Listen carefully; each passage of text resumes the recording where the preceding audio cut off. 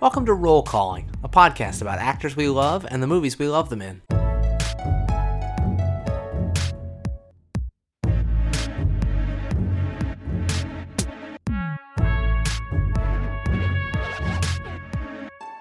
I'm Caroline Sita, and I fight bad guys in a Phantom of the Opera t-shirt. And I'm Ned Baker, and I may have greatly overestimated my importance to this franchise. That was a good Korg. Thank you. I'm glad at least you weren't like, what is that? No, I'm with you. I'm always picking up on cool. Korg. So the way this podcast normally works is that Ned and I take turns curating a 5-film miniseries starring an actor we love. Not today, though. Not today at all, my friend. We're mixing it up. We are interrupting our Antonio Banderas series for some breaking news, which is that the first actor that we ever covered, my beloved Christian Bale, he's out starring in a big, new, buzzy Marvel movie. And Ned and I, we love the Marvel movies. Somehow we've never covered one yet, and we thought we've got to do a special bonus episode about Thor: Love and Thunder. So here we are. Because Christian Bale has joined the MCU, although did you hear his response to that? That he just joined because his kids wanted him to? No, he said, I haven't joined shit. I don't know what that is. I fucking love Christian Bale. Here's what has brought me so much joy in the past couple years is people realizing that Christian Bale is funny. He got this reputation as such a serious, like, scary method actor that I think actually people he would say things that were funny and people wouldn't even pick up on it. Like when he referred to his children in acceptance speech as Burrito and Banana. And there had to be think pieces that were like, are his children really named Burrito and Banana? And I was like, you guys, he's kidding. Or when he won whatever, a Golden Globe for playing Dick Cheney, and he thanked Satan for inspiring his performance. Yeah, Christian Bale is funny. Yeah, he's definitely funny. Although not so much in this movie. They didn't. It sounded like maybe they wanted to unleash the funny from Christian Bale a little more and then pulled back. At least I've heard some reference to that, which is a shame. But at least he's in a comedy, which I think he knows. Insofar as he's being serious in a comedy, I think he knows what he's doing. Yes, and he's also very scary. I think Gorr is the scariest villain that the MCU has ever done. I think so. He looks freaky as hell. Christian Bale has this like dead-eyed intensity. Not empty, but like... Yeah, he's freaky. The design is great. The little scene where he's like, he's little Octi. Do you like him, children? Now he's dead. Yeah. God, yeah. You know, did you ever see Chitty Chitty Bang Bang? No. The villain of Chitty Chitty Bang Bang, the star of my childhood nightmares, is this sort of like fairy tale twist on a Gestapo-inspired figure called the Child Catcher. He has this like candy wagon. He says, "Sweets today, children, and all free." And then he like pulls this lever and like traps the kid in this big cage. And I just got some real Child Catcher vibes from Gorr the God Butcher. Yeah, I could definitely see that. It's like maybe Child Catcher meets Gollum. Mm-hmm. A little bit. I do like when Thor's like, "You're all a team, kids in a cage."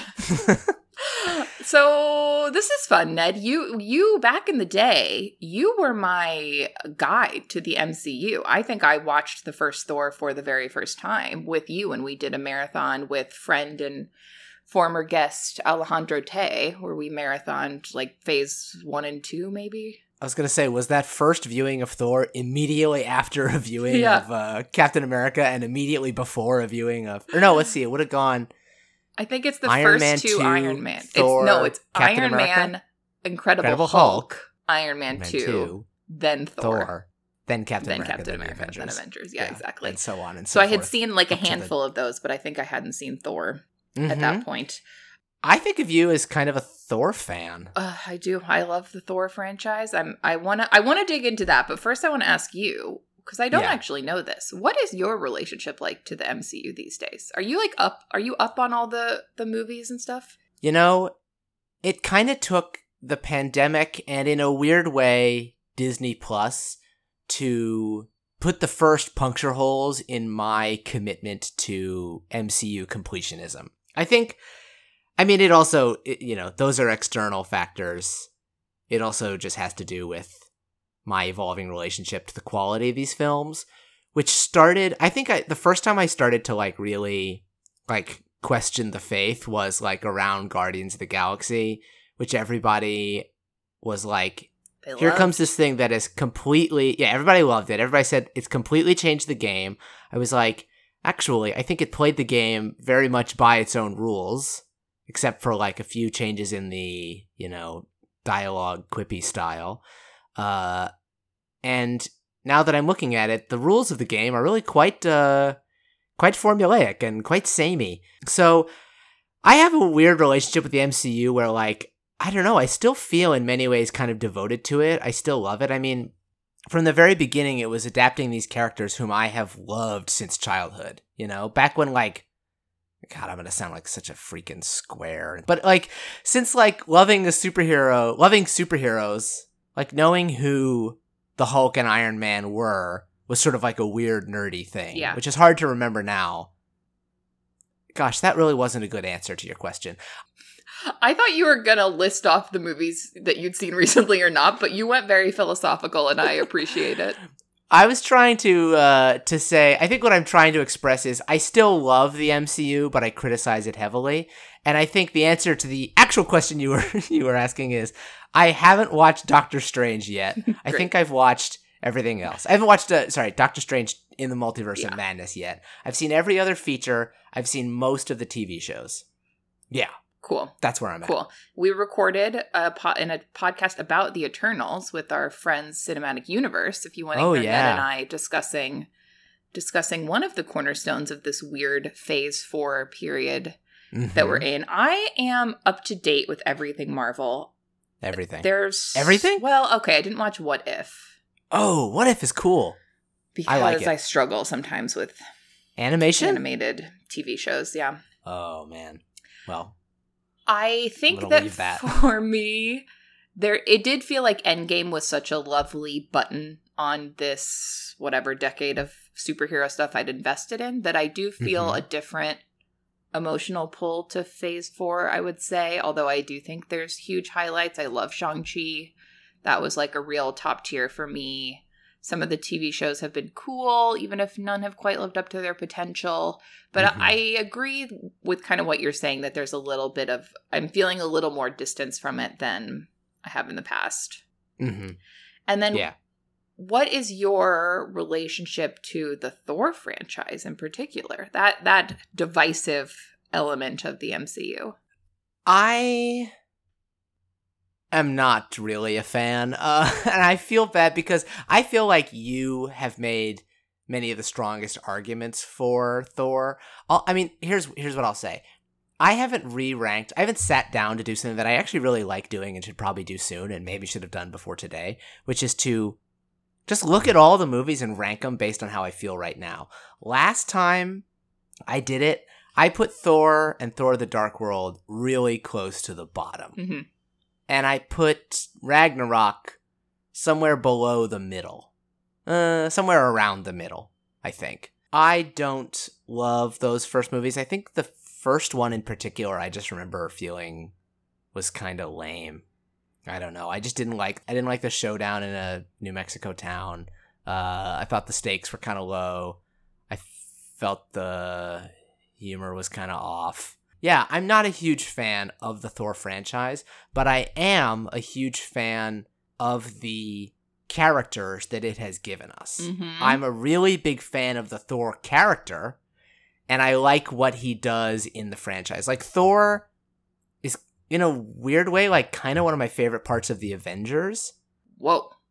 Yeah. That's crazy to me. He's probably my least favorite part of the Avengers movies.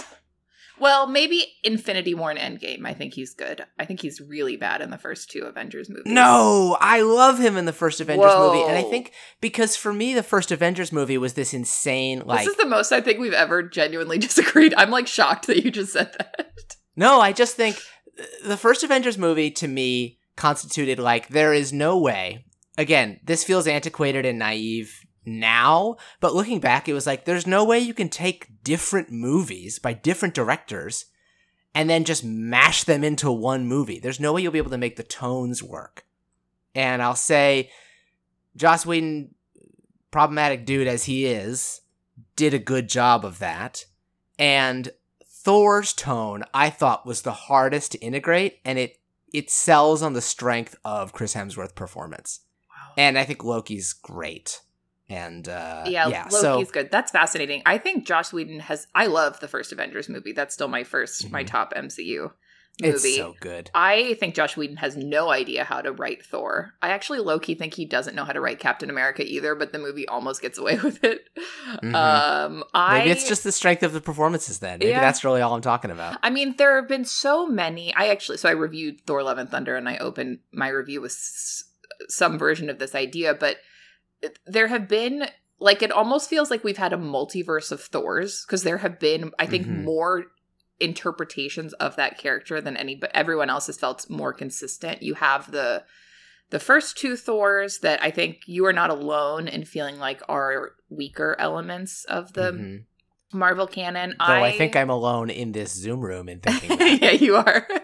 I really like the first two Thor movies.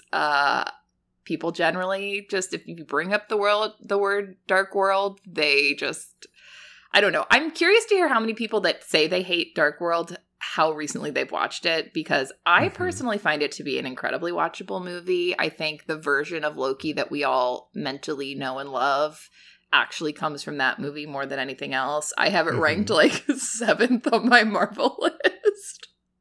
I just find it so weird and watchable. And I really like the fish out of water comedy in the first two Thor movies. I don't think Thor is so great in the first two Avengers movies. And then you get to Ragnarok, which I think for most people, like, I think a lot of people have Ragnarok in their top 5, if not their top 3 favorite Marvel movies. It's like a huge fan favorite. You have Taika Waititi coming in, like, completely rebooting the Thor character, essentially. And I honestly really struggle with that movie because it's just, I think if you didn't like the Thor that came before, then it's so enjoyable to watch something new done with the character. But for someone like me who did like the Thor that came before, I just like don't know what to do with that. It's so different, and there's elements about it I really like. There are lots of parts of it that make me laugh. I can appreciate a lot of things about it, but it's just hard for me it just feels like it's coming in from a whole other universe, and I can't rectify it with my original Thors. I have mixed feelings about this because I think that recently, and towards the beginning of this film, I was thinking to myself, like, they basically like swapped up the game. They said, with the same actor in the same role, we're going to completely change the kind of game we're playing here. We're going to completely change what we're doing with this project and this world. And I kind of like, I think I used to be a little bit more continuity interested, and I used to think like that's a bad thing to do to a franchise. And now I'm like, you know what? If you want to completely change the thing, like, if they want to make a Robert Pattinson Batman next that's, like, way lighter, that's fine with me. Like, I don't think these things undo what's done before. My criticisms of Ragnarok and of Love and Thunder have to do with what they're choosing to do and how much I think, well, actually, it's not just that. It's that they're not only changing the game, they're changing the game by, like, making fun of what they've done before. Yeah. I think of this like, there was this Hardee's Jr. ad where they had this like character, or Hardee's / Carl's Jr. They had this character of Carl Sr. come in and be like, my stupid son has been running the company and look at these stupid sexist ads with Paris Hilton he published. And it's like, it's so clever and such a like smart swerve. But I'm also like, but you are Carl's Jr. Mm-hmm. This was you who did the thing. Yeah. And I think that I am not so impressed in the Taika Thors with the ways that they, like, I just don't think it's so hard to be like, have someone be like, we will take the Bifrost Bridge, and someone's like, why does he always say it in that way? And someone else is like, I don't know, it's just this thing he does. And someone else is like, Asgardians, they're so serious. Like, that stuff is really easy to do, and I think they pick that low-hanging fruit kind of a lot in these movies. Yeah, and not totally dissimilar from even what some of the earlier movies were doing, just bigger with it in a way. Yeah. Yeah, I don't know. So we haven't talked about this at all. Yeah. But what did you think of Love and Thunder? How does that fit into the Thor? How do you compare it to Ragnarok? Mixed bag. Mixed bag for me. What's weird about it is that my gripe with Ragnarok, really my biggest gripes with it, was not that they did these goofy jokes with Thor. It was that they also had a contractual obligation MCU plot going on with Hela, essentially entirely divorced from the Thor plot through 70% of the movie. And also, like, just kind of without nearly as much fun to it. And then the final act of the movie is Thor going over to where the contractual obligation MCU plot is and having a really forgettable climax, in my opinion. And I think that that whole other plot is predicated on the strength of the character Hela, where I think a lot of people have mistaken a lot of great energy from Cate Blanchett for actually a good character. Mm-hmm. I think she's there's like nothing to that character at all. I think Cate Blanchett is one of our capital F finest actors, but I don't think that's a good character at all. And in this one, my gripe has kind of switched around, where I am enjoying more the sort of MCU action intrigue plot, because I just think there's a lot more going on with Gorr, and the sort of like sincere stuff is better. I just think that the jokes are less funny this time around, and it's so clear that the jokes are driving the jokes are pulling the ship. I feel like you just had a Freudian slip of trying to say the goats. About the goats there. Yeah, I agree that this is not as funny as Ragnarok. Yeah, I think a lot of the humor doesn't fully land. But that being said, I actually think I really like a lot about this movie. I think I was worried this was going to feel like a Ragnarok Part 2, but I think it's actually much more earnestly trying to weave in all of these versions of Thor we have had over the years and like synthesize it into one thing that actually makes sense. And to do that in what I like, honestly, I think this movie is quite dark. Should we just say that we'll be spoiling stuff? Yes, let's just, I don't think we need to do a spoiler-free version. Yeah, this will be the spoiler-filled turn us off if you haven't seen it. We'll probably be spoiling other stuff in the MCU too, so get ready. I found this to be so like heavy in a way I wasn't expecting, but that I really ended up appreciating, and I think got back to some of the stuff that I enjoyed the most about the first two movies while still weaving in the Taika energy of it all. Yeah, it's a movie that I started writing my review and I was in like a B- territory. And then as I was writing and thinking about it, I only worked up to a B, but I was like, oh, I think I appreciated this even more having sat with it a little bit than I did when I was first watching it. Yeah. It would be difficult again for me to like give any kind of ranking of the four, I think, just because my feelings of Ragnarok are so hard to parse, and I feel like Dark World has just become something else to me that is almost unfair to rank it. But it's a discussion of a discussion. Yeah, exactly. I just appreciate a lot about Love and Thunder, and I appreciate that it feels like Taika was trying, if he got a little bit stuck in the same shtick he was doing, he also was trying to do something drastically different, and I really appreciated that. Yeah, I think you're right about that. I think that its goals are a little bit more interesting than Ragnarok's goals, which really just seem to be like, what if we did a Thor that was very much like, X sense of humor, and this, go ahead. Like this one's interest in, I think, like, putting romance front and center is something that I'm in favor of. And I think they just, like, I really think of Hela as being like, well, MCU movie needs a villain. And I think that what they're doing with Gorr the God Butcher and the whole God campaign in this just has more, it's actually, like, tied in and engaged with more.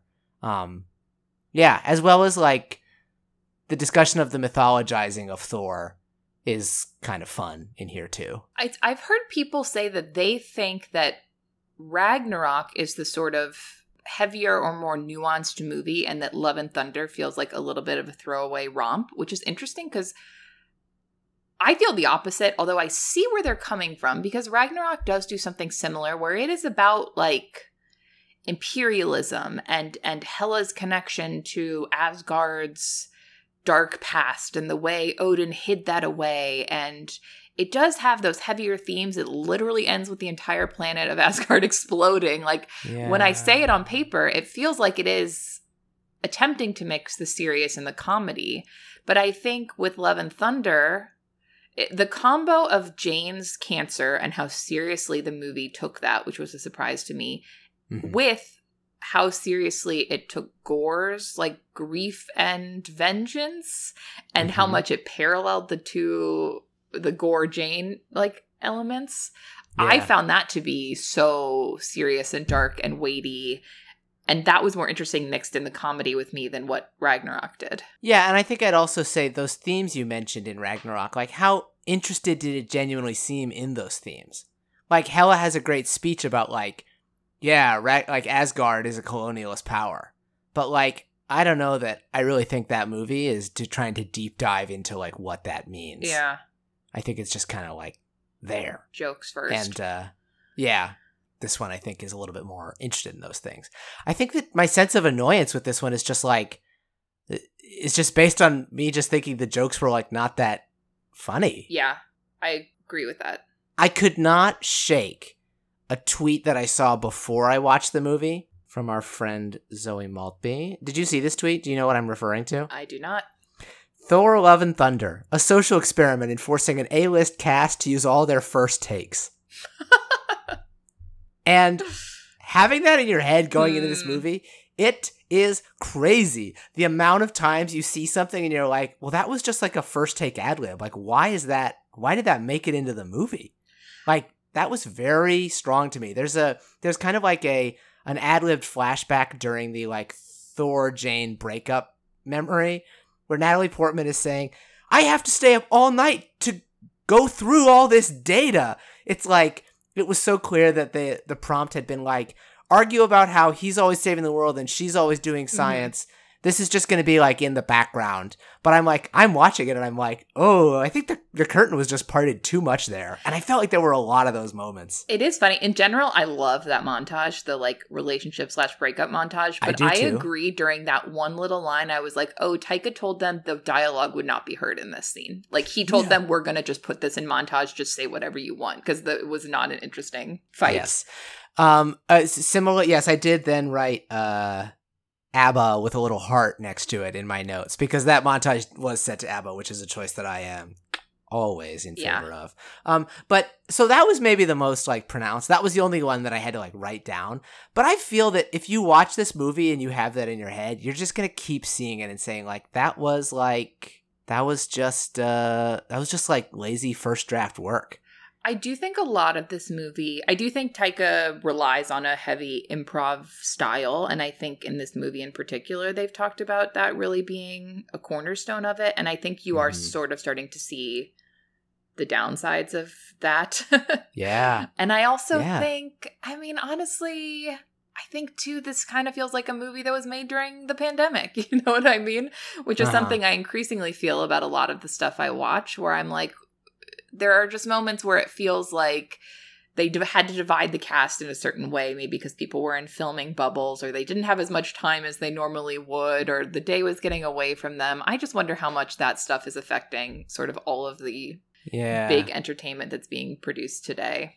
Yeah, well, we did have the persistent thorn in your side, Dr. Eric Selvig, appearing via Zoom call. In one moment. But he's there. Our beloved. He's there. Selvig forever. Central Selvig. But he's been bumped to be replaced by Korg. Taika has said there will now be a weirdly central character, and it will be the character that I play. And he will be in every scene. Are you not a Korg fan? Not anymore. Wow. I'm sick of his ass. Oh my God. Anti-Korg take. I tend to like Korg. Korg was probably my favorite part of Ragnarok. Korg was great in Ragnarok because it was like a cameo appearance. He was in like 3 scenes. Korg. So much freaking Korg. Oh my God. The scene where Korg gets shot with a bolt of lightning. Yeah. And then there's this huge, in my opinion, unearned, like, Thor is so broken up over the death of Korg scene, which reminds me of, okay, get ready. Here come spoilers for, I think, the 7th Fast and Furious movie and the 6th Mission Impossible movie, where the deaths of Kurt Russell and Alec Baldwin, respectively, get these, like, prolonged mourning scenes that I'm like, I just don't care about this character. You have overestimated my sadness. And this was happening again, but I was at least comforted by being like, well, at least he'll be gone from the movie because he's been here too much. And then he's like, no, I'm still alive. There. And oh my God, yeah. And then they're like, there's this great love scene on the bow of the ship with your central characters, Jane and Thor, which is like bookended on both sides by extended bits of Korg just like improvising with Tessa Thompson. And I'm like, seriously, Korg, get the fuck out of the movie. See, that's the kind of stuff where I'm like, was this some sort of pandemic? We're putting Natalie and Chris in one bubble and Taika and Tessa in another and filming these scenes. I don't know what the reason was, but it resulted in too much Korg. Or was that we want to put anything that relates to being gay in a real quick little side scene that we can cut out when we're putting it in markets that are not friendly to that. Maybe. I always wonder about that too. That is an interesting element of this movie that we should get into, but I feel like I cut you off with something. No, I think I was just going to dive into a little more of the plot itself, because I was nervous going into this because I had been so mixed on Ragnarok. Mm-hmm. But the way this movie starts, I was like, oh, this is very different. Like, it starts with Christian Bale and his little daughter wandering the desert, literally, dying of dehydration. The daughter actively dies in his arms. Mm-hmm. He goes to meet his God, still remains faithful to his God, even upon this horrible, like, thing he's experienced. And then his God's basically like, fuck you, I don't care about you. And then he murders his God. Yeah. And I was sitting there like, this feels insane to me. This is like some His Dark Materials, really gritty, like concepts. Like, I just find the idea of you are the super devout person who has just really dedicated your entire life to that, and then you go and murder your God. I find that to be such a dark, like, idea to kick off this movie with. I just loved it. I loved that cold open so much. I mean, Christian Bale he's a world-class actor. He does so good through that. He brings that crushing loss there. But he doesn't overplay it either. He doesn't overplay it. It's like, you just learn, like, everything you need to know about this guy and whatever his civilization is, and, like, it just all comes clear. And that's a scene where, like, the comedy, which is very dark comedy, is really working for me. It's restrained. It's like he goes in, he's heartbroken, and then, like, you get this little, like, subversion of, like, the God is not only doesn't care, not only isn't, like, I don't know, like, ethereal and worldly, but is clearly just, like, your average run-of-the-mill self-obsessed asshole. Mm-hmm. And you're, like, starting to be like, oh, this is gonna be bad for the guy who just lost his daughter and, like, worships this God. And then the God is like, we were just celebrating that we've defeated this person with their horrible necrosword that can kill gods. And I'm just like, yes, this is great. This is great. This is extremely funny to me. This, like, tossed off line of, like, oh, and there's the horrible weapon that can kill gods. This is such a great, like, shorthanding to, like, launch this figure in. It has emotional weight, but it is, like, working efficiently. And yeah, he says, this is my vow. All gods will die. And I'm like, yeah, great. I want to see this guy, like, tear through the pantheon. It's interesting. A lot of people have complained that there is not enough time with gore in this movie, which I think probably is true if you count the minutes, but I truly found Christian Bale's performance so affecting that I never felt like, oh, I don't understand. In the way that I think with Hela, I did feel like I need more time to understand who this person is. With Gore, I was like, yeah, it would have been cool to spend more time with him, but I'm so locked into everything Christian Bale is doing that I don't, like, need that time to understand the emotional stakes here. Yeah, I mean, he's so evocative. As we were saying earlier, like, the design and performance on him are so strong that I think, like, you just know exactly what's going on with him. I do think if I have a gripe about that character, it is the dark supervillain equivalent of the same thing that I complained about with the comedy, which is just, like, It's just like letting someone like improvise without, I don't think that there's quite enough, like a strong enough directorial hand so that there are moments where he does go very like cackling goblin and moments where he is a little more like haunted zealot. And particularly the more like cackling goblin-y moments reminded me, okay, here's spoilers for season 1 of Loki. Talk about like take one stuff, what they had the excellent Jonathan Majors doing in the final episode of that show, where it was just like, be like weird and creepy. Interesting. That worked for me.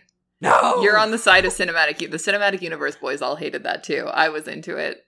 I liked having that character come in, but in terms of how that performance was directed, I thought it was lazily directed. And that was a very extreme version. I think you have a slight version of that going on with Gore the God Butcher in some of his scenes. I think the movie's doing this thing that Marvel is increasingly doing, and when you see the new Doctor Strange, you'll see it there too, where it is a person who has a cause, but then they also pick up a weapon or a book that is like quote unquote corrupting them.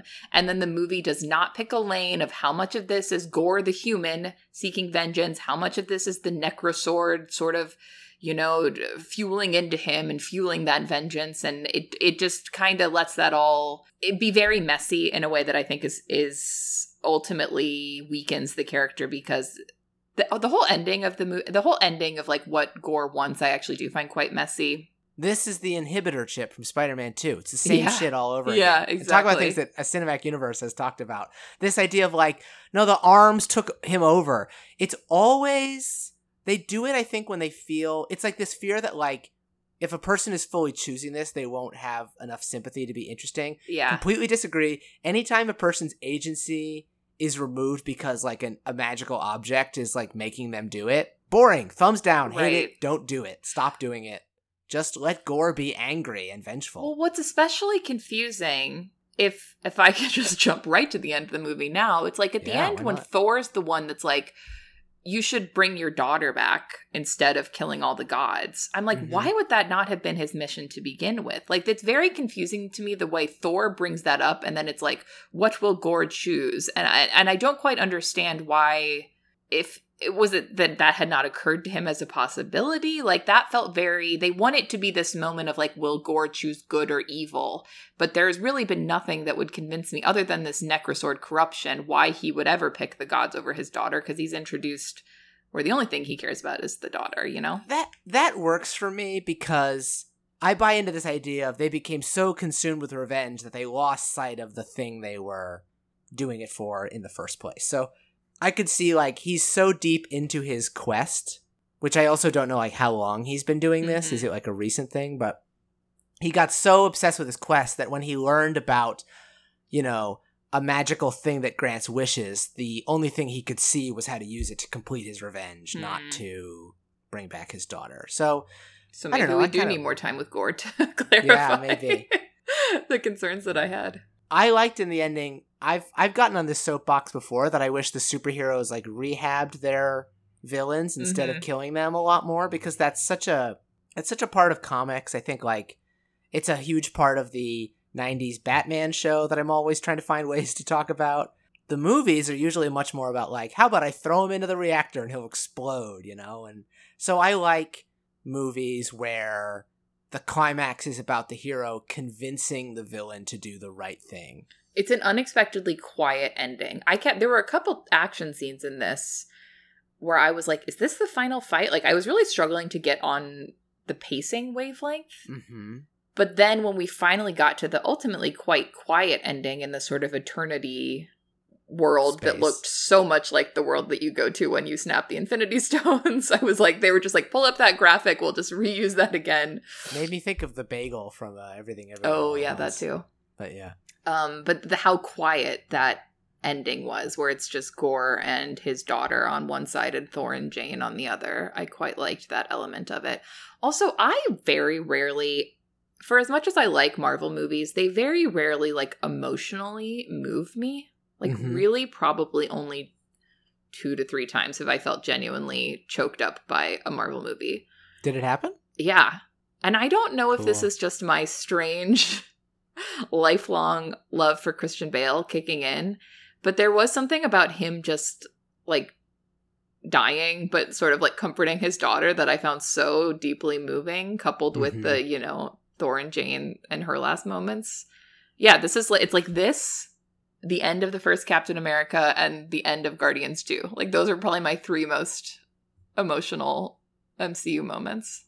Okay, so to circle down, now that we've discussed the end of the movie, to circle back around. So after we have this appreciably dark opening of Christian Bale's gore, then we get to the stuff that I think doesn't work, and I think is what you were identifying earlier, where someone at Marvel is like, you gotta put this into your movie, and it feels very shoved in, which is this whole opening act with Thor and the Guardians, which is following up on the end of Endgame, where they send him off and he says that's Guardians of the Galaxy, and it's a very cute joke. I think they should have just cut their losses and not shown us this. You know what I mean? I think that Marvel does this thing where they like write yourself into a corner and then figure out how to get out of it. But I think some of their more recent movies have proven that that's not a great philosophy sometimes. Sometimes you just have to not set these things up, because I really just felt like this all felt so tangential. It wasn't satisfying from the Guardians' perspective. It wasn't really setting up interesting themes this movie was going to explore. It wasn't that interesting to me from the Thor point of view. And I think that slows down the movie, and then the movie has to take so long to sort of ramp back up to what it's actually interested in. It's very easy by the end of the movie to forget that the Guardians were in it, because they essentially just like do their like step and repeat. They just sort of come out and like, here we are, the Guardians you know and love. We've got Drax, Nebula, Groot, the whole gang. Goodbye. How much do you think Vin Diesel was paid to say I am Groot? Probably 1 time. 2 times. 2 times he says it in the movie. What do you think he got? Multi-million-dollar paycheck? I just don't think you can get Vin Diesel for less than $1 million. Absurd. Absolutely absurd. Absurd. Yeah, and I think the comedy of this, the weird, whatever the little people they're trying to help are, and then their palace is falling down, like this all felt very just messy and not good to me. I like the kind of like furry, crazy, like bird people they fight. Do I? Now I can't decide if I like this or not. I like some of the comedy in there worked for me, and I like, but it did feel like this take on, is it at the beginning of Thor: The Dark World where he's like fighting a big rock guy? He's like, this is fun, but then it's like he's good at fighting, but he still hasn't learned like how to like balance his shit. It did feel like we're just gonna kind of do that again. Hey, steal from the best. Or something. Yeah. Thor: The Dark World. Yeah, I don't know. And then they try to make it that Peter Quill is sort of telling him advice on find your people, but it just felt so company mandated. None of this felt organic to what this movie was trying to be to me. Yeah. Yeah, I'm looking at the Wikipedia summary, which starts with a paragraph describing Gore's intro. Then it says, after Gore kills several gods, Thor learns of a distress signal from Sif. Thor parts ways with the Guardians of the Galaxy and finds an injured Sif who learns that. It's like, that's all they actually do in the movie. But it does take some time. Quite a while, I think. Although also I heard that this is one of Marvel's shortest movies, which is insane. Under 2 hours, or just about 2 hours. Most of the Thor movies are pretty short, actually. I think Ragnarok's the longest one. I think this movie actually could have been longer. I would not have been mad about that, or just cut this Guardian stuff and use that time for something else. Yeah. I wonder, too, was Guardians 3 supposed to come out before? I wonder if they had thought that was going to be where this would get resolved, but then that got pushed back. Oh, interesting. Because of the James Gunn stuff, I don't know. That could be not true. Anyway, the stuff, when I did get back onto this movie, and again, like, I felt very grateful that all of this came so early, but we jump right into just meeting Jane, where she's getting her chemo treatments. Which I had watched like no trailers or marketing for this movie, and I also was not familiar that this is the setup for the comic book arc where Jane becomes Thor. Yeah, is that she has, I think in the comics it's breast cancer, in the movie it's not really specified. But I was not expecting this at all, and again I was really surprised and kind of appreciative that it took a darker, more serious concept to bring Jane back. I love Jane Foster. She's one of my favorite, sort of, again, a character that everyone seems to hate.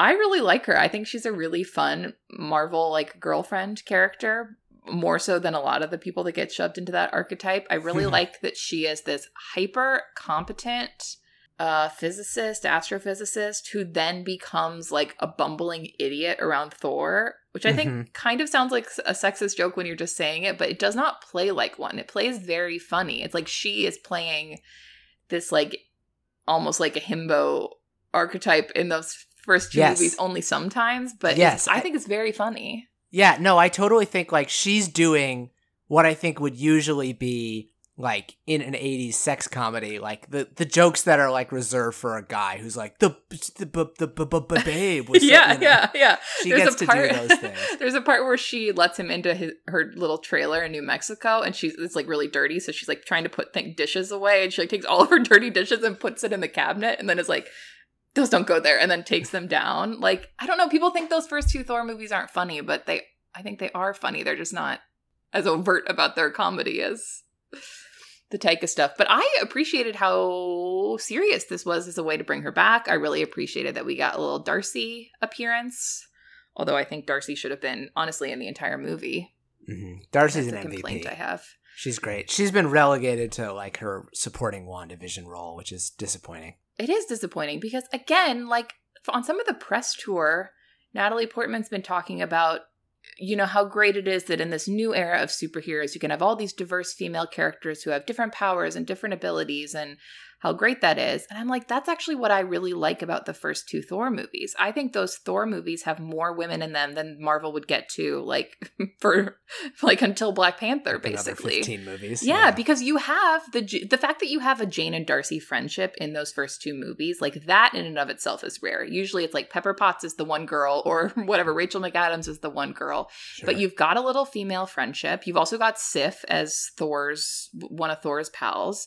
And you've got Frigga, his mom, around too. And I always really appreciated that about Thor. And to an extent, I think those earlier movies, like, it's not like there's a ton of Valkyrie Jane scenes in this movie, you know? Like, I don't know. I felt a little bit like she was kind of throwing the past under the bus with perhaps not interrogating the flaws of this current moment as well. Yeah, and I don't know. Valkyrie's kind of just along for the ride in this one. Like, she's not really like given that much of substance to do. I mean, not everyone can be, but I'm like, bump Korg. Or also, I'm on an anti-Korg crusade. If not everyone can be, then don't go on the press tour and talk about how it's amazing that you have all these strong women who are interacting with each other and getting to be heroes. You know what I mean? You can't do both. But you know what, Caroline? We're asking press tours to not be press tours. True. Right? They're just going to go on and say that their movie is special. That's the job. I think my pitch for this movie would have been on the boat. I think Sif should have come with them. I think the way this movie's like, Sif is there, but of course she got an injury, so she can't come along. Lame. And I think Darcy should have been along. I think a boat that is like Thor, Korg's head, and then Jane, Valkyrie, Sif, and Darcy, like that is the movie I want to see. It does sound more fun. Yeah. What's really fun about that is like you then get like enough competent on women on there, like helping Thor like run his shit that like you then have to like notice it and comment instead of like we brought 2 instead of 1. It's like then you have this vision of like, yeah, Thor's got this like network of strong women. Yeah, like I think that would have been way more interesting and purposeful. What did you think about how Jane is introduced and then how she goes on to become the mighty Thor? My mind might have wandered. I admit I was a little confused about why she became the mighty Thor. The setup is that Mjolnir, or Mew Mew, as I always call it in my head, because that's what Darcy calls it. She goes to it to heal because she reads that it can. Mew Mew kind of like calls out to her, like it kind of like rustles a book and it flips to pages that are about Thor's hammer, and then she gets called. She kind of goes to New Asgard to see what's going on, which I love the detail that New Asgard has just been turned into this tourist destination. Yeah. That felt actually quite savvy and satirical from a New Zealand filmmaker who probably knows what it's like to have your culture a little bit turned into a tourist destination. Yes, that tracks. I appreciated that. So Jane goes there, and then Mjolnir sort of reforms for her, and we learn that little breakup montage, and what I think is honestly like a top 5 sweetest Thor moment he kind of like just whispers to the hammer, like, oh, I really like her. So like, please hammer, like always protect her. Oh. Do you remember that? And then it does the thing. It's a mirror of what Odin does in the first movie where he banishes Thor to Earth without his powers, but he whispers, you know, to the hammer, like whoever is worthy of this will have the powers of Thor. And the hammer kind of lights up. It's a mirror of that. And he says like, please always protect Jane. And the hammer does the little brief light up thing. I see. Okay. That makes sense. That's good. I like that. Yeah. I like her using it. The moment where she like, they're in the first fight that she's in and the hammer like breaks into like a bunch of little pieces and like hits all these monsters and then it comes back together like ding. I said, oh shit, at that moment. That was cool. That was incredibly cool, and what a creative thought for how to use that weapon in a whole new way. I like that he's continuing to make like the hammer or the hammers, including Stormbreaker, interesting in a way where, you know, the Iron Man movies, I think, also tried to do, they're like, oh, new stuff with the suits. It's not just the same guy in the same suit. There's like new suit tricks. And I like that they're doing that with the hammer, and that at the end of it, like, he's got Mjolnir back again, and then his adoptive daughter has Stormbreaker now. Mm-hmm. Thoughts on the whole, like, talking to Stormbreaker runner? I think that is the most successful comedic runner in the whole movie. Do ya? The goats I could have taken or left. I love the goats. The whole runner about Jane trying to come up with the catchphrase, I could take or leave. Yeah, a little lazy. But I quite liked the personification of the two weapons and Thor trying to navigate that dynamic. I found it anytime Stormbreaker would kind of just fly on. It's the same feeling as like the magic carpet in Aladdin or the cape in Doctor Strange, where you're just personifying this inanimate object that I find very funny. Did it not work for you? I don't know. Your association of it with the magic carpet is warming it up in my eyes. I couldn't decide if I liked the energy of it, of his, like, I don't know, doing this, like, oh, she's just, you know, this other hammer doesn't mean anything to me. It's all about you, you know. But I don't know if I found like that exact energy entirely funny, but I do think the idea of having Chris Hemsworth play scenes with an object is funny. Sometimes they take it too far. Like, now I'm really thinking about the Zoe Maltby tweet about the first take of everything. The scene where he, like, pours the beer on it. Yes. Felt very much like an improv that didn't quite work, but they hadn't done another one, so they'll just stick with that one. Yeah, exactly. I just think it was too much of, like, I know as a director what it can be like when somebody comes up with a fresh idea on set. You're like, oh my God, hysterical. But then later on in the edit, like, sometimes I'm good at doing this, sometimes I'm not. But there's a challenging moment where you have to say, like, as much as that was, like, a wild thing and, like, no one expected Chris to pour that beer and, like, man, we, like, lost it on set when he had that idea. Like, does this actually fit with the movie? I think there were too many moments where I asked that question and said, like, does this actually, like, obey the rules of the world? Or is this just, like, waving those away for a moment to have a joke? I think I like how the Thor sort of weird love triangle with the two weapons is a smart way to add some tension to the fact that Jane is now a Thor without making it that Thor is jealous of Jane having powers, which I think could have been a downfall that I'm glad the movie avoided. That it's not he's like, I'm the only Thor, like, you can't be it, or you can't be it because you're a girl. There's none of that. But I think the jealousy of the weapons is good. I think you are very savvy on that. And in 2005, like the 2005 version of this movie would have been like, a lady Thor, impossible. And just I'm thinking of all those scenes in the, like, Chris Evans Fantastic Four where it's like, Jessica Alba's naked on a bridge because she just unturned invisible. Yes, exactly. So there just would have been so much of that. And they would have had Zeus, like, flick away Jane's clothes and she would have been naked, you know? Yeah. But yeah, so you're right about that. And I think the thing about Taika is, like, his politics are good, you know? I tend to agree with him on things.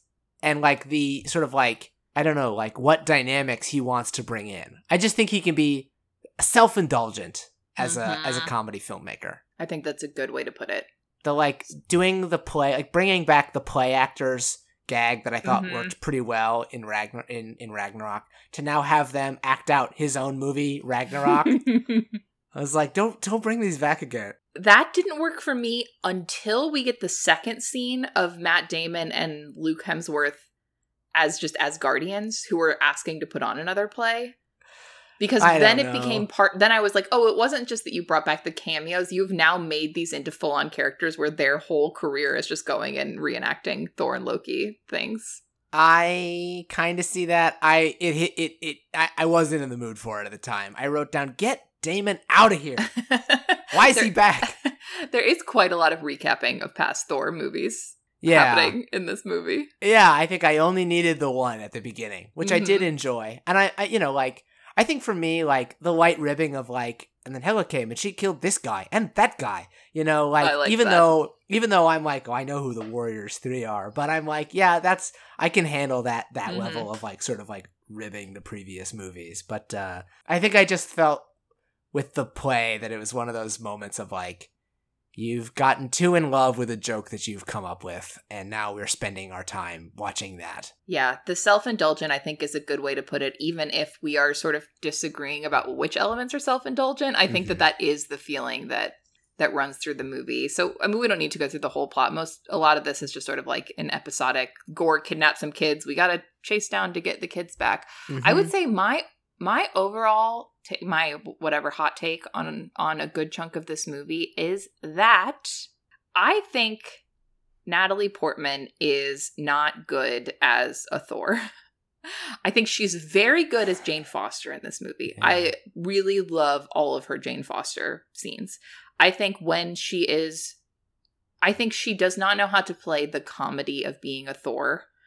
And a lot of those scenes were when it felt like this, we're doing a first take, or we're not fully sure what we're doing, but we're just rolling with it and trying to find it in the moment, and oops, we finished filming and we never really found it, and now we have to edit it. Yeah. I do feel that there was, like, getting her into the costume and putting the hammer in her hands, like, it all feels like it's going to be cooler and more rewarding than it ends up being in the movie. And I hadn't quite been able to, like, put my finger on why I think that is, but I do think you are right that there's something about the comedy there, or just the energy of it, that's, like, I don't know, kind of like neither here nor there. Yeah. I think that Natalie Portman is, like, she's tiny, right? Like, she's a tiny person. And I think a lot of the comedy she's done over the years often, like, emphasizes her tininess or her physicality of her size, I think, is actually a lot of how she acts. But then when she's playing Thor, she is very purposefully trying to be like, I'm acting bigger. They put her, she gained a lot of muscle. They put her on platforms so that she's like 6 feet tall. I think she's trying to lower her voice. I think that they do some weird glossy airbrushing thing to her face to try to up the weird contrast between, like, sick Jane and Thor Jane. Yeah, she looks like a CGI Princess Leia. Yeah, she just felt like she got lost amongst, like, overthinking the physicality of being a big person and not being able to sort of, because again, I think Natalie Portman is very funny as Jane Foster in those first 2 movies, right? It's not that she can't do comedy. I think it's the comedy of being a Thor, and maybe the Taika style of comedy is not a good fit for her. Yeah, I do think you are onto something with that. I do enjoy, I mean, overall, the project of, like, putting her back in here with Hemsworth and, like just, like, leaning into that relationship is a good one. Like, I'm rooting for them when they, have their little, like, meet cute moments, and I'm, as you said, like, I'm leaning in with this whole, like, Jane has cancer and she's, like, hiding it thing. And when he's like, you have to stay here, she's like, okay. He's like, I want you to stay here so that you can stay safe and we can try to do this. Like, I like that. Yeah, I think there's just, like, she's not super magnetic in Thor mode.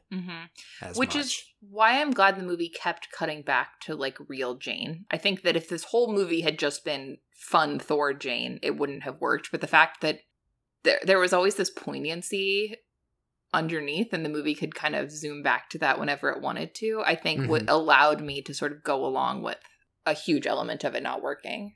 Yeah. Even the scene on the boat where he kind of, like, tries to be like, do you want to, try dating again? And she's just like, I have cancer. And then she's like, why did I say that? Like, that whole, and I really like the way Hemsworth plays that too. He, like, gets very, that's never a joke. The joke is not like, oh, now I'm so awkward, I don't know how to respond that you said that you had cancer, which I think would be an easy joke to make. He actually responds very kindly and empathetically and like, you know, what can I do to help? Or that must be so hard. Like, it's a very like gentle and kind and good response. And I think that's a really, like, that was the kind of stuff that the movie was nailing on an emotional level that like allowed me to forgive the comedy not working as well. Mm-hmm. And that actually makes me think that also, like, I think this movie does right by the character of Thor. Mm-hmm. And that's nice, because that's just not a guarantee, like, at this stage in a franchise, like, particularly when it feels like the whole creative project of the franchise has changed. But I do think, like, I just like what they have him do, and the fact that they show him, like, the ways he's grown and the ways he hasn't grown. And I think it's cool where they have him and how he relates to people in this. Like, you know, all the bunch of kids, as you mentioned, that's really fun. Yeah, which I think actually maybe Ragnarok didn't do. It's been a while since I've watched it, but I feel like Ragnarok goes to making Thor the butt of the joke more, or a source of comedy in almost a different way than this movie does. Mm-hmm. This movie is maybe a little bit more respectful of Thor. Yeah, I guess Ragnarok has a little bit of that, like, he's basically like a vainglorious idiot still. Yeah. Which it's frustrating when every movie has to kind of like move someone. That can be a franchise thing where it's like, you know, like every Iron Man movie is like, but can he stop being selfish and care about other people and like trust people? It's like, well, yeah, I think hopefully, because he did it in the last movie and now we're back to square one again. Speaking of the kids that Thor has to save, what'd you think of Lil Heimdall's son, Axel? Cute. Yeah. Fine. I think I like the, like, all the kids get the power of Thor bit. I'm interested in the, like, I've chosen a new name for myself, which feels like, just kind of feels like Taika being like, respect people's names and pronouns thing. Although, like, I don't know what it was, like, specifically doing for this movie. And also Thor's not super respectful at first. Yes. Well, yeah, the intention was. We have to learn. Yeah. Yeah, I don't know. Heimdall never made a huge impression on me in the movies, so I don't know. Maybe the like continuity of it was Heimdall. like. Huh. I thought it was very charming when they kind of take a minute to reveal that he's Heimdall's son, and I was very charmed when they did. And I did like some of his like using his powers of being like, I don't really quite know how to use them yet, but he can kind of zoom in to chat with them all. I like him as like a little burgeoning leader among all the kidnapped kids. I enjoy the kid stuff. Kid stuff can be really annoying in blockbuster movies. So yeah, I thought that was good. There's quite a lot of it in this movie. This is very much a parenting movie. Which like, so the fact that it kind of ends being like Thor adopts the daughter of Gorr, who is played by. Do you know who she's played by? No, who's that?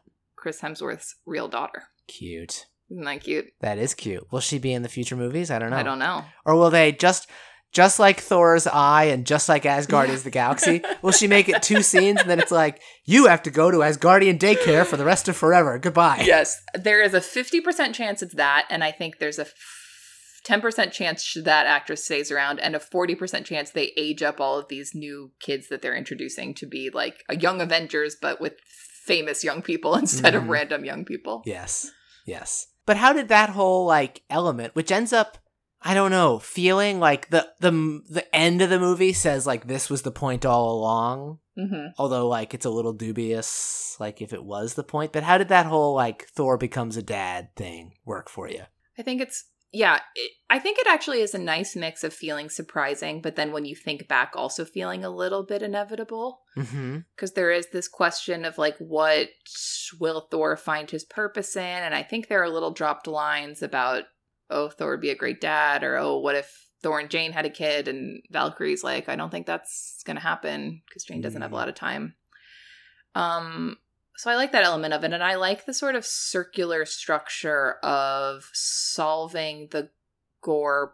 Like, if I really think the way that Gorr and Jane are parallels for each other, and then Jane's the one that suggests, like, when she and Gorr are both dying, and she's the one that suggests that, like, Thor adopts the daughter, which is, like, both an empathetic gesture for Gorr, but also a way to like ensure Thor is okay. I thought all of that was actually quite clever structurally. Yeah. Yeah, I like those touches. I think now I'm liking it more. Like, you're pointing out these sort of allusions to it. It was a little like, at the very end, they're like, it's love and thunder. And I was like, that kind of has the air of like, the whole time it was just about the formation of this duo. And I'm like, but she was off screen for the middle 98% of the film. But you know, what you're talking about now, it's not that she has to be on screen. What you're talking about now, I'm like, no, you know, I think they did thread that well. Maybe I mean, it certainly was not like what I was expecting. Like, it certainly was a surprise. Yeah. But I think actually, like, a lot of elements of this movie was a surprise that then in retrospect, I appreciated more. That was how I felt actually about, I was really unsure if they were actually going to kill Jane off. And then once they did, I was unsure how I felt about that. Yeah.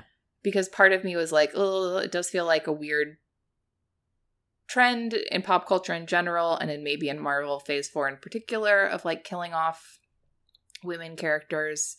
But I think I actually appreciated that the movie said, like, Jane having cancer, like, people having cancer in the real world is not something that an Asgardian god can come in and fix. Yeah. And I kind of appreciated that the movie respected that as a real experience people have that does not always have a happy ending. And sort of, like, I think some of the most touching parts, probably my favorite scene in the whole movie, is that hospital scene where they're kind of having to make the decision of like, Jane, if you transform one more time, like, that'll be it, basically. Like, this will have sapped all of your life. Love that scene. I love that scene. And they have this discussion where she's like, well, I don't want to have extend my life to sort of just be sick in this hospital bed. Like, I would rather choose to do something that I would really like to do with the time I have left. And I really like that. I really like when I really think people should have, like, I don't know, dignity in death and choose how they would like the end of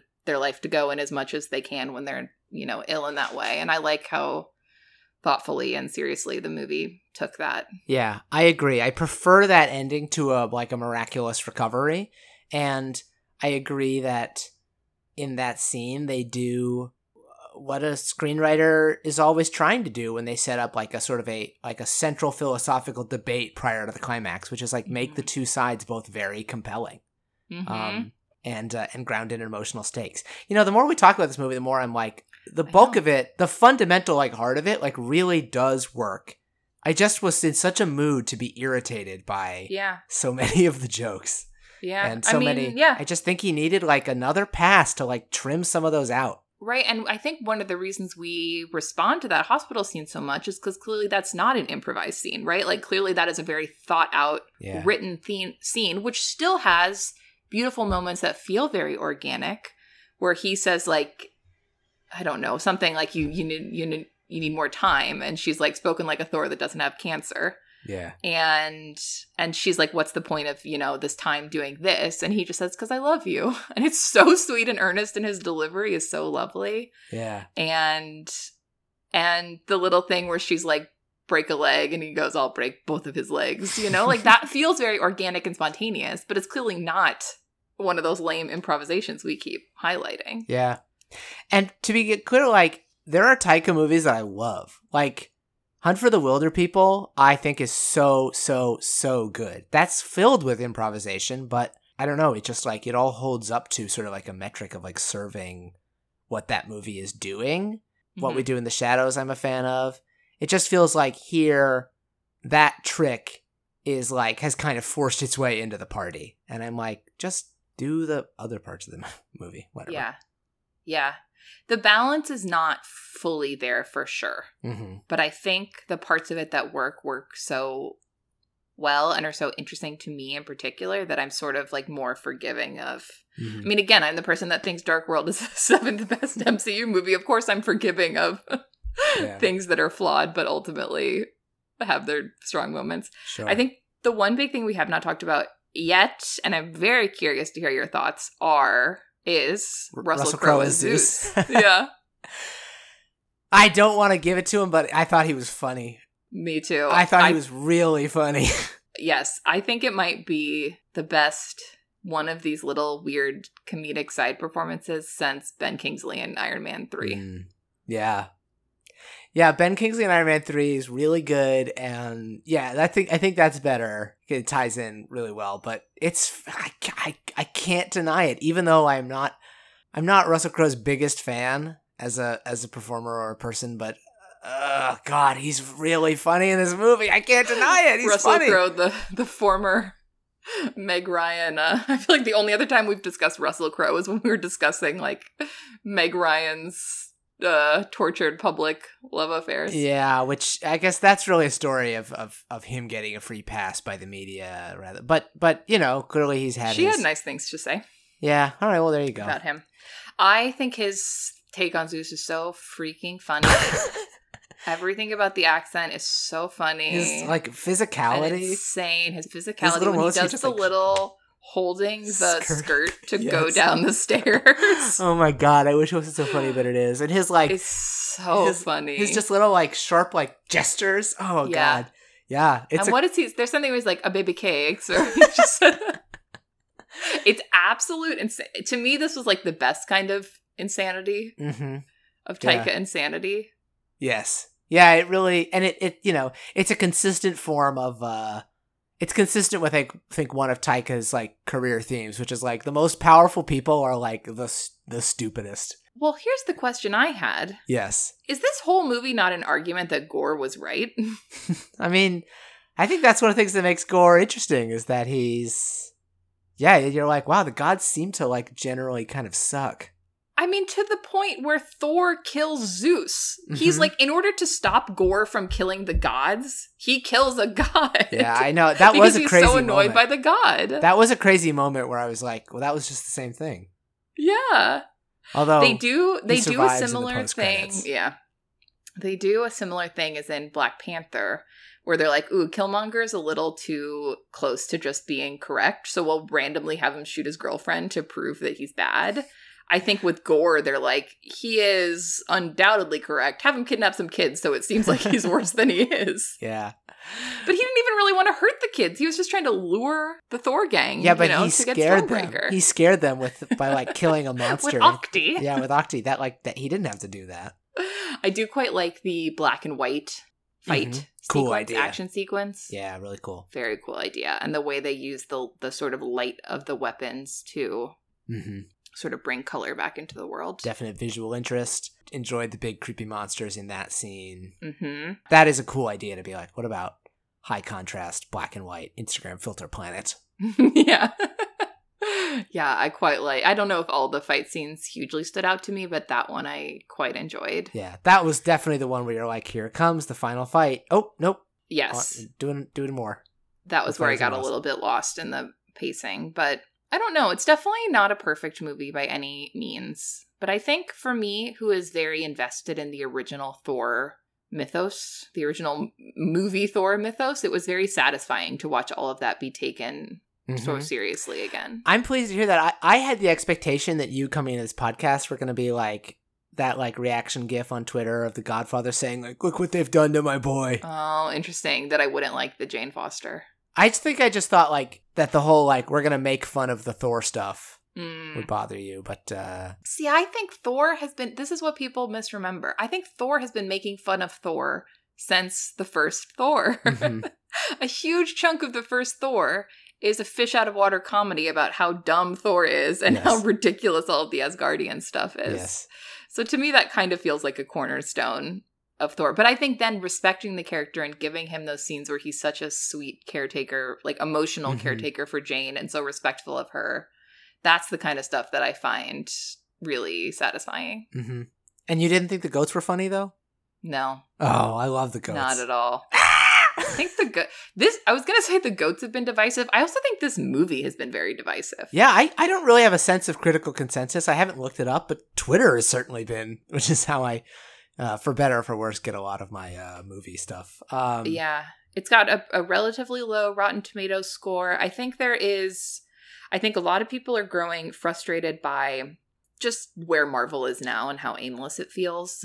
I also think there is simultaneously a frustration with this sort of feeling like Taika Waititi kind of does the same thing a lot or has been overhyped. There's a little bit of a backlash there. So I think a lot of things are kind of and the fact that Ragnarok was so huge for so many people. Like, I think you and I, in a way, had a unique experience watching this movie where we didn't come in to it as the sequel to our favorite Marvel movie ever. We just kind of came into it as another Thor movie. Yeah, that's true. I will say maybe my favorite thing about all of this, though, is that, like, pretty much everyone universally agrees that Christian Bale is great in it, and I am, like, thank gosh. thriving. Sometimes I feel like I'm his, I don't know, like, publicist or something, because I've just had such a long investment in him. Anytime it's like Christian Bale said this mean thing, you're like, no. You don't understand. We need to clarify. We need to contextualize. I mean, I've heard a lot of people put him as one of the top, if not the top, sort of villain performances in the MCU, if not characters, but just like what he is doing in the role. Which I don't know if that's my take, but I appreciate it. I think he's up there. I think he's gonna be along with Jeff Bridges in the first Iron Man as like really stellar one movie villain. Now you have to do the line. Tony Stark was able to build this in a cave with a box of scraps. That line? Oh, yep, that was it. That was the one. Yeah. I think it is, again, it's like so scary. Like, I think we have not had a villain who is pure nightmare fuel, pure like animalistic in this way. Yeah. Yeah, he's very unsettling and he's very captivating every time he's on screen. It's like he justifies the hiring of Christian Bale. Mm-hmm. And I think it's like you could have had Christopher Eccleston, who I generally respect as an actor, but like his villain performance, I don't know. It's like when you look at the fundamental DNA of like Malekith versus Gore the God Butcher, like there's a lot of overlap between like what they're starting with there, but you just end up with a completely like forgettable performance in Malekith. Maybe you feel differently that Thor. No, I don't. I think that doesn't work in Dark World, but I think the problem there is this absolutely bananas decision to have him speak in like dark Elvish the entire movie. Like that was not helping anyone. Just let the man. Like if Christian Bale had to do this entire performance in a made up fictional language, I don't know if it would have been as good of a performance with more prosthetics on. You know, Christopher Eccleston was set up to fail where he's basically like not in there at all. Right. It's like you never would have known. Yeah. And I like that Christian Bale gets to use his kind of real accent. Mm-hmm. Yeah. Or the accent that I, conspiracy theory, think he just adopted from The Prestige because he lost his own accent. Yeah. He's fun to watch. I love that he carries around a great big sword and kind of like lets his mouth hang open and like looks at stuff. I would have been down for like more of like a trail of carnage of Gore the God Butcher, but it probably wouldn't have served this movie ultimately. Well, there is quite a lot of this movie that they filmed and then cut. Oh yeah? Jeff Goldblum was supposed to be in it. Peter Dinklage was supposed to come back. Lee Mahidi from Game of Thrones like filmed whole sequences that were cut. As whom? Well, the other, I don't know. I presumably like another god. I think a lot of people are speculating maybe there were more sequences of god killing, and that's like, you know, that would make sense. Those characters were involved in that. I don't know. I think there was quite a mandate to sort of bring this movie in under 2 hours, and that I wonder if that was the wrong move, and if actually more room to breathe would have made the movie more successful. Yeah, interesting. Well, I'll take a look at the director's cut. Although, wait, no, I heard he said that he doesn't like director's cuts. He did say that. I think probably in response to people saying, why were so many people cast in this movie, and then we did not see them. Wow. Well, I guess we'll just have to get the DVD, except you can't really, like, I don't have a DVD player, so I don't know when we'll see that content. Maybe in one of those. They usually put out those little behind-the-scenes documentaries on Disney Plus, I think. Yeah. When the movies come on there. Yeah, I guess I'll watch it on there. I find them a little boring, a little too self-congratulatory, but for this one, like, I want to see that content, so... My other little fun fact is that the sort of sequence at the end where all the kids get turned into Thors... Amongst all of the kids in there are Taika Waititi's kids, Natalie Portman's kids, and Christian Bale's kids, Banana and Burrito. Banana and Burrito. Which I think is very charming. That it just feels like they all went to Australia in a pandemic. Yeah. They brought their families. They filmed a movie. That's cute. I like that. Yeah. I thought so too. Christian Bale has another movie coming out at the end of this year called New Amsterdam, the David O. Russell movie with every celebrity under the sun. That I think put out a very fun looking trailer. Yeah, I'm curious. Like this is our boy's era, you know what I mean? This is the year of Bale. and I love to see it. You think every other year is the year of Bale. I mean, every year is the year of Bale in my mind, but the public has finally caught up to me and agreed. Mm-hmm. Well, so we'll see. Yeah, I'm excited. We'll see if we want to do an Amsterdam. Yeah, we'll see how that is. You might be hearing from us Bale heads again sometime in the future. What a joy. Truly, again, I can't overemphasize how surreal it is to have your random teen girl obsession go on to become a major part of culture and a major part of my job. Like, how often does that happen? Yeah. What a joy. What a thrill. Yeah. It's the little things. Any last, post-credit scenes? Any thoughts on those? It's a Ted Lasso guy as Hercules? Yeah. Okay. Brett Goldstein. I haven't watched it yet. I hear it's quite nice. I quite enjoy it. I think he's great. I always wonder with these post-credit scenes, where are these characters going to show up? Because it sure feels like they've had a lot of them. It's overly crowded. Yeah, this made me think of, what's his name? Harry Styles and Pip the Troll. And I'm like, when? Exactly. They're just going to have to form like a Legion of Doom. Yeah, where maybe. It's like, we're all, I don't know. We'll see. And what was it? Oh, Jane went to Valhalla. Valhalla's real? Idris Elba. Jane went there. Yeah. Definitely question mark of, does that mean those two actors will come back at some point? I don't know. I would say. Like as visions in the Force, maybe. Or whatever. Or they'll break into Valhalla. To life, or Yeah, who knows? Don't you feel like they left the door a little bit open? Totally. We'll have to wait and see. I wouldn't be mad about a Heimdall leading the Young Avengers or something. Axel leads the Young Avengers and Heimdall is his Force Ghost. Yoda or whatever. Yeah. It feels like they've kind of got like Benedict Wong moved into that. Like at the end of Shang-Chi, they're like, he kind of who knows? Mm-hmm. The cast is getting like. Did they know? I'm sure, does Kevin Feige sitting around going like, oh, I forgot about Captain Marvel. At this point, I pretty much feel like yes, that is what. Oh shit! Did we forget to do Harry Styles? We teased him and we forgot to put it in something. Oh, we forgot to do Kit Harington picking up a sword. Oh my god, Black Knight. Yeah, come on. That doesn't exist, right? We're not going to do that, With Mahershala Ali saying one word off screen. I mean, think about how long ago they announced Mahershala Ali as Blade. Ali. That was like 27 years ago. This is one of those. This is like an exponential growth model where it's like if every movie introduces like 2 new teasers for another movie, like how's this gonna work?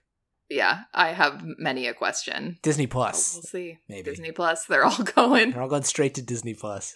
Hercules versus Pip the Troll. Coming to the Hercules versus a poorly paced 6-episode Disney Plus series coming to you. Coming to episode 3 of the Guardians of the Galaxy like Christmas special. Yeah. Oh God. Yeah. Okay. Well, this was a fun little diversion. Yeah, we will be back next week with our regularly scheduled content, wrapping up our Antonio Banderas series with Pain and Glory, which actually we have already recorded with a fabulous guest. So I can tell you there's some good stuff coming for you, and we will then announce who our next actor will be. Stay tuned, whoever you are that's listening. Roll Calling is produced and recorded by us, Caroline Sita and Ned Baker. Our theme music was created by Patrick Buddy, and our logo was designed by Nick Wansurski. You can follow us on Twitter or on Instagram. We're at Roll Calling at both. Or you can email us. Thank you to the people that have emailed us in the past. If you want to email us as well, you could do that, rollcalling@gmail.com. That's roll spelled ROLE. We'll be back in 2 weeks with Pain and Glory. Until then...